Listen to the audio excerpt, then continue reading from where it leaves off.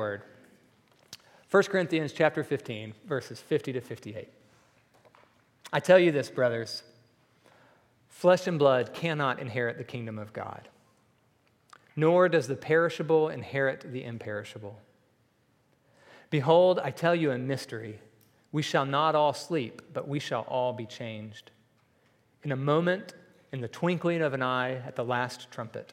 For the trumpet will sound, and the dead will be raised imperishable, and we shall be changed. For this perishable body must put on the imperishable, and this mortal body must put on immortality.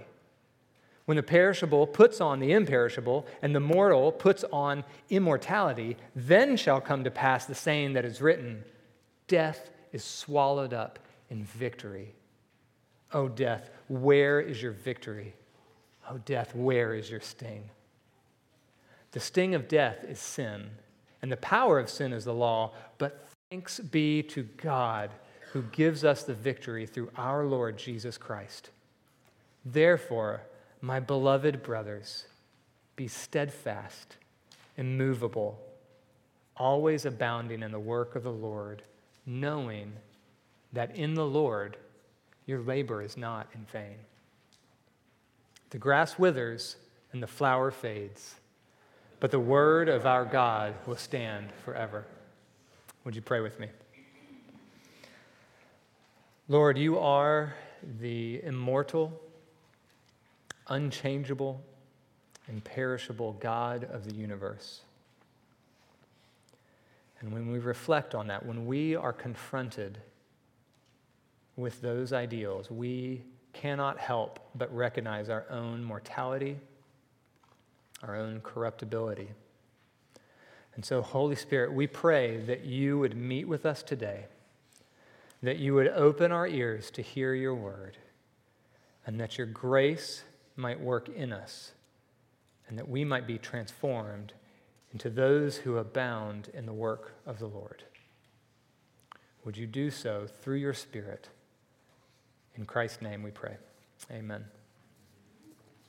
Okay, so first, we're going to look at the plan of the resurrection. And if you step back and look at these verses from kind of a topical view, what you find is they actually tell one of the major storylines of Scriptures, one of the meta-narratives that kind of holds together the unity of the Bible. The unity of the Bible is expressed in this story of creation, fall, and redemption. This is a meta-narrative that is repeated throughout Scripture. And here, in 1 Corinthians, what we see that God has created a world, and we know from other places in the Bible that that world is created in such a way that it is pointed towards eternity. And so you have passages like in Ecclesiastes, where the author tells us that God has placed immortality and eternity on the hearts of men. And early church fathers and other passages in early Jewish writings that aren't a part of our canonical Bible today, but they're helpful for understanding where the church was at the time, they expanded on this idea, and they taught that God created man for immortality. The world around us and our very existence, all that we see is pointed towards eternity. In verse 50, Paul reminds us that this creative aim for eternity is in tension with our fall. So we have creation, but we also have fall. And so in some of the most direct and straightforward language of the entire chapter, Paul tells us that flesh and blood cannot inherit the kingdom of God, and the perishable cannot inherit the imperishable. Paul has been given a look into the eternal plan of God, and he has seen that we were created for the incorruptible, for the eternal kingdom of God. And yet, as a result of this fall, we are corruptible, mortal, flesh and blood. And I think this tension between eternity and mortality explains a lot of our lives. Don't you sometimes feel like you are one who's caught between these two things? I know I feel it in times of joy and happiness, when I want whatever is going on to continue, whether it's, we're spending time with our family, it's been a great day, and I just want to keep going. I want to preserve it forever. Or, sometimes it's already happened here in Bellingham. For me, if I'm riding down a mountain on my mountain bike and, having a great run, and I just want it to go on and not stop. I want that to last, and sometimes I want it to last forever. And yet at the same time, you and I are people that cannot help but escape, or not escape. We can't help but be oppressed by our mortality. And so we find ourselves in situations where maybe we're tempted to want to escape our current situation, or maybe even escape reality. Maybe even escape the pain and the suffering that we felt. We have these dual tensions at work in our lives. We make long-term plans, but we're confronted with fears that we might die or get hurt tomorrow. Or maybe this mix of mortality and immortality is most pressing when we spend time with people, and especially when we spend time with loved ones who are not long in this world, and we want nothing else for them to stay longer. And we see the destruction and death that the fall has given us in sin and death. We are a people who suffer the pangs of mortality while we long for the joy and the pleasures of immortality. And those of us in the church aren't the only ones that live this way.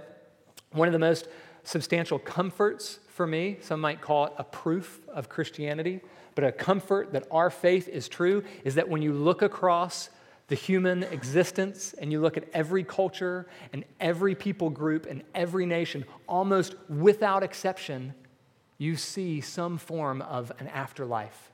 People long for the afterlife. Even atheists can talk about leaving a legacy. God has created us for eternity, and yet we are caught in mortality. Paul's description here matches my life, and I'm guessing it matches your life and reality, and it can be a comfort for us to be reminded that this, even that tension, is a part of God's plan.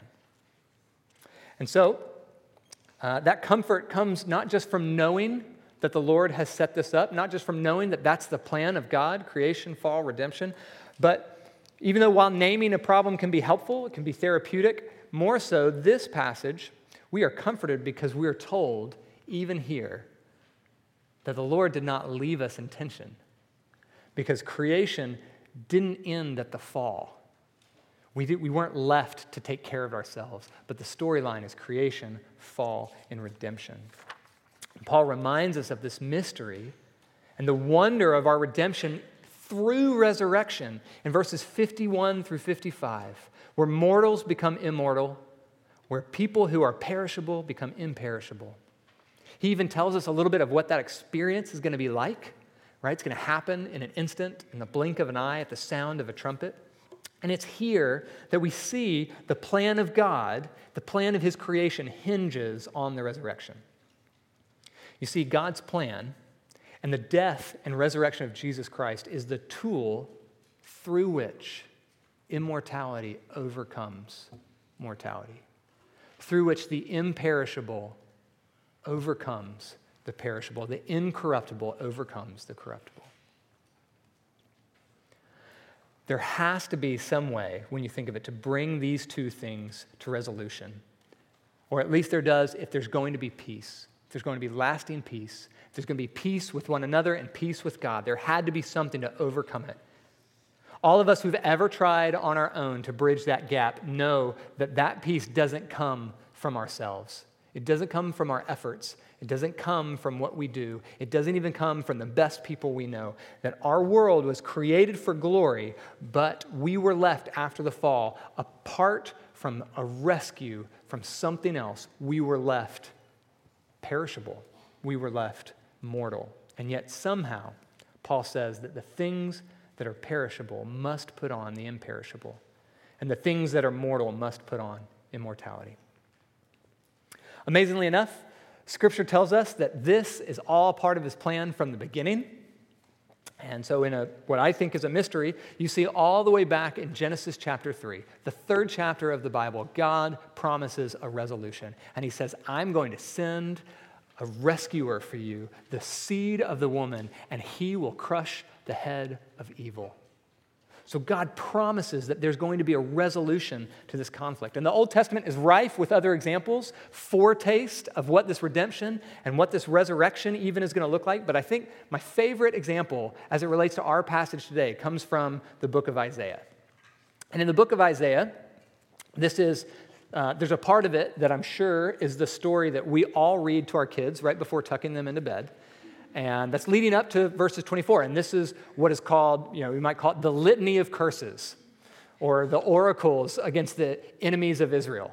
And what Isaiah does is he goes through all of the enemies, the who's who of anybody that's ever done anything wrong to Israel, and he just tells them about these plagues and curses and all this bad stuff that's going to happen to all these things. He names them, like it's going to happen to Cush, it's going to happen to Egypt, it's going to happen to Babylon. All of the enemies are going to come under this desolation, the normal bedtime reading stuff.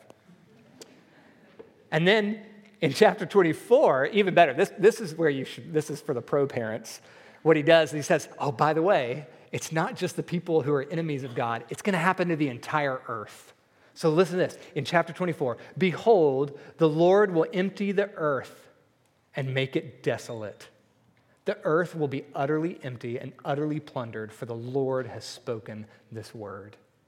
And the chapter goes on to explain what that's going to be like. And there's going to be languishing, and there's going to be defilement, and its inhabitants have transgressed the laws, and therefore a curse devours the earth, and the inhabitants suffer, and cities are wasted, and houses are broken down. Every house is shut up so that no one can enter. Even this, it's amazing to think about, is part of the plan of God. The pain and the suffering that we see there, the pain and the suffering that we see in our world around us is no surprise to the God who has created and ordered all things. Now, he is in no way the author of this evil. But even the same, our trials and our suffering are not news to him. And it's a good thing they're not news to him. It's a good thing for us because we can look even in Isaiah and see that it doesn't always stay that way. God had a plan from the beginning. And so we're going to see that plan in a minute of how God brings redemption even through Isaiah. But before we do, I want to make two comments about this description of suffering and pain from Isaiah. And one, as a side note in a bit for our passage today, but something I find so fascinating and helpful for us, is that the description in Isaiah doesn't fit the common description that I typically think of, and that maybe some of you think of as well, when I think of what judgment from the Lord looks like. You see, when I think of judgment for the Lord, I think of it in two ways. One is personally and individually, and one is I'm often tempted to think of it in just spiritual sense. And neither of those descriptors fit what God is talking about in Isaiah. The Bible tells us, and as we just read, that judgment involves more than our spiritual selves. We're not just spirits trapped in a mortal body. We are embodied human beings. And no matter how prone we are to forget it, we have a physical existence, and that is part of God's creation. And so our physical nature is part of it, but also it's not just individual. The world around us is also part of this plan in creation and fall and redemption. The world is languishing and suffering because of the fall of sin, but the world is going to be redeemed. And so let's look further into Isaiah and hear about this redemption. In verses 6 through 8 of chapter 25, I believe, Isaiah says, "On this mountain, the Lord of hosts will make for all peoples a feast of rich food, and he will swallow up on this mountain the covering that is cast over all people, the veil that is spread over all nations. He will swallow up death forever. And the Lord God will wipe away tears from all faces, and the reproach of his people he will take away from all the earth." This has always been the plan. The Lord has always had a plan for redemption and resurrection and for swallowing up death, for swallowing up the pain and the suffering that we see in our world. And he goes on, verse 19. He's talking about the resurrection, talking about the redemption that the Lord is bringing and swallowing up death. And he says, your dead shall live, their bodies shall rise. You who dwell in the dust, awake and sing for joy, for your dew is a dew of light, and the earth will give birth to the dead. Doesn't this remind you of what Paul's talking about? Paul's words are similar, right? In verses 54 and 55. When the perishable puts on the imperishable, and the mortal puts on immortality, then shall come to pass the saying that is written, death is swallowed up in victory. Where, O death, is your victory? Where, O death, is your sting? The plan of redemption is the plan of resurrection. Through resurrection, death loses its victory, and the fallen, corruptible creation becomes reconciled to the immortal, eternal God of the universe. And before we move on to our next point and talk about the purpose, it's worth repeating that even just knowing this brings comfort. Just knowing that there is a God and you are not outside of his plan, even in your suffering, brings comfort. I think of the times when I'm faced with trial or faced with suffering. I think sometimes my reaction is one of, why me? Why is this so hard? Why is this happening to me? My reaction is to lash out against it. Or we can see the suffering of friends and family and complain, even the Lord, why does this have to happen to them? And in doing so, we're not being unfaithful necessarily. The Psalms are filled with people who take their laments to the Lord and they don't know why this is happening. And though the resurrection and this passage doesn't answer all of our questions, it doesn't always tell us why things are happening, it can help mitigate the pain we experience, knowing that you are part of a bigger plan and that your mortality, your pain, and even your death is not outside of God's blueprint for your life. I pray that we would all be comforted by that this morning. Through the work of the Holy Spirit, Paul understood this plan. He knew the storyline of creation, fall, and redemption. And he knew that the conflict between mortality and immortality, between the perishable and imperishable, had to be bridged. And he knew that even our death became a part of this plan. Because Paul was also given insight into the purpose behind that plan. So that's where we're going to turn now, is to look at the purpose of the plan. And we're going to do so in two ways. And we're going to look at it from the relationship between God and man. There was a purpose there, what you might call the vertical relationship. And there's a purpose that's part of the horizontal relationship, and that's between us and one another and how we live. So first, we're going to look at the vertical relationship, the purpose of the resurrection as it relates to God and man. And we've already hinted at this aspect. Paul's already told us, but the resurrection is essentially God's vehicle for redemption. It is God's chosen instrument through which Jesus Christ conquers. You could say that the resurrection is like the bus that brings the redemption. It's not the driver of the bus. Jesus is driving the bus. But resurrection is the bus that he comes on and he makes it happen. He bridges that gap. Through the resurrection, Christ has overcome the last enemy, and death is swallowed up in victory. Death has no victory. Death has no sting. And because of the resurrection, all that tension is done away with. God's people need not worry about their ultimate outcome. The final word has been spoken. The final enemy has been defeated. And we can have hope in knowing that the battle is won. Again, I hope this is an encouragement to you. Not only are you part of the plan, but that plan is secure. Through the death and resurrection of our Lord, the final word has been spoken.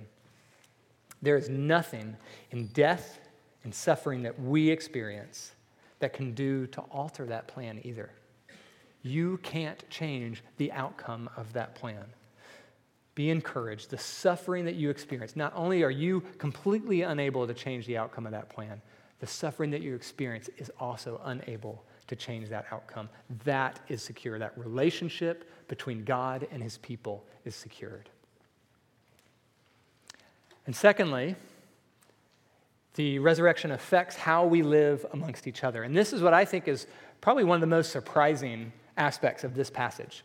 Because at this point, if you and I were writing the letter, what would we say? What would we say to the church to encourage them about Christ having a secured victory in the resurrection? Well, it's basically everything that I've said up to this point, right? My encouragement to you has been hope and wait, right? There's a future resurrection where we will literally rise from the grave and be with Jesus. But that's not where Paul goes in this letter. He doesn't go and point us to the future reality. Paul sits and says, no, brothers and sisters, this is not just a future reality. This is here and now. And because of the resurrection, we can have peace with one another. We see this in verse 58. Therefore, my beloved brothers, be steadfast, immovable, always abounding in the work of the Lord, knowing that your labor is not in vain. The resurrection isn't just about something that takes place in the future. It affects what we do now. It affects whether or not we can be steadfast, whether or not we can endure, whether or not we can bear with our lives the difficulties that we face. We can, because the labor that we do now is not in vain. Through the resurrection, God provides an avenue for the present people of God to live faithful lives. So knowing that our future is secure, and knowing that we are caught up in the plan of God, we are invited to live and work in his kingdom now. And just as Christ's kingdom began, it has already begun, but it will one day come to a completion, so we are invited to work now, knowing that our work now matters. It's not in vain. The work that we do for one another, the struggle, we don't do it perfectly. We always don't do it right. Sometimes not only do we do it right, we intentionally do it wrong, but the Lord continues to work through his Spirit, through us, and he takes that and he buries it into the ground. And it is raised to new life, real and true new goodness and new life here on earth. So because of the resurrection, we can find both meaning and motivation of our life, in our work. The resurrection is the very avenue by which Christians put on the new self. We work, and it's not perfect, but we know that we will find that one day the Lord has taken that work and used it for his good. And we are also given the ability to be steadfast and immovable, even in the most difficult of circumstances. Perhaps those circumstances are personal. Maybe it's an overwhelming burden of debt. Maybe there's sickness. Maybe there's pain in your life. Maybe it's relational. Maybe there's mental anguishes that you're facing. It can be depression. It can be anxiety. Maybe it's physical, of cancer. These are just a few of the things that we face that are real, and they are a death in our lives. They are a true death in our lives, and they are hard, and it is hard for us to come to terms with them.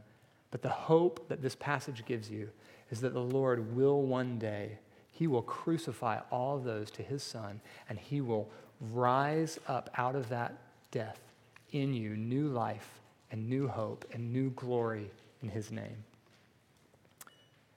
It's true that every earthly trial we face is preparing us for that eternity of glory. And it may be that we end up like Job, who suffered more than I could ever imagine. Job lost all of his children in the same day. He lost all of his wealth in the same day. And then he lost all of his health. And then he had 3 friends come, and they did a good job of being friends. And then they essentially, after a couple of days, turned to him and said, yeah, it's probably your fault. It's something you did. And yet, Job was never told why that happened. Job was restored. The Lord restored Job, even earthly, but he was never told why. So we might be in that situation in our life, but I want you to hear the words of Paul that is not outside of the plan of God, and there is hope for your future, and that hope gives you the ability to persevere and be steadfast now.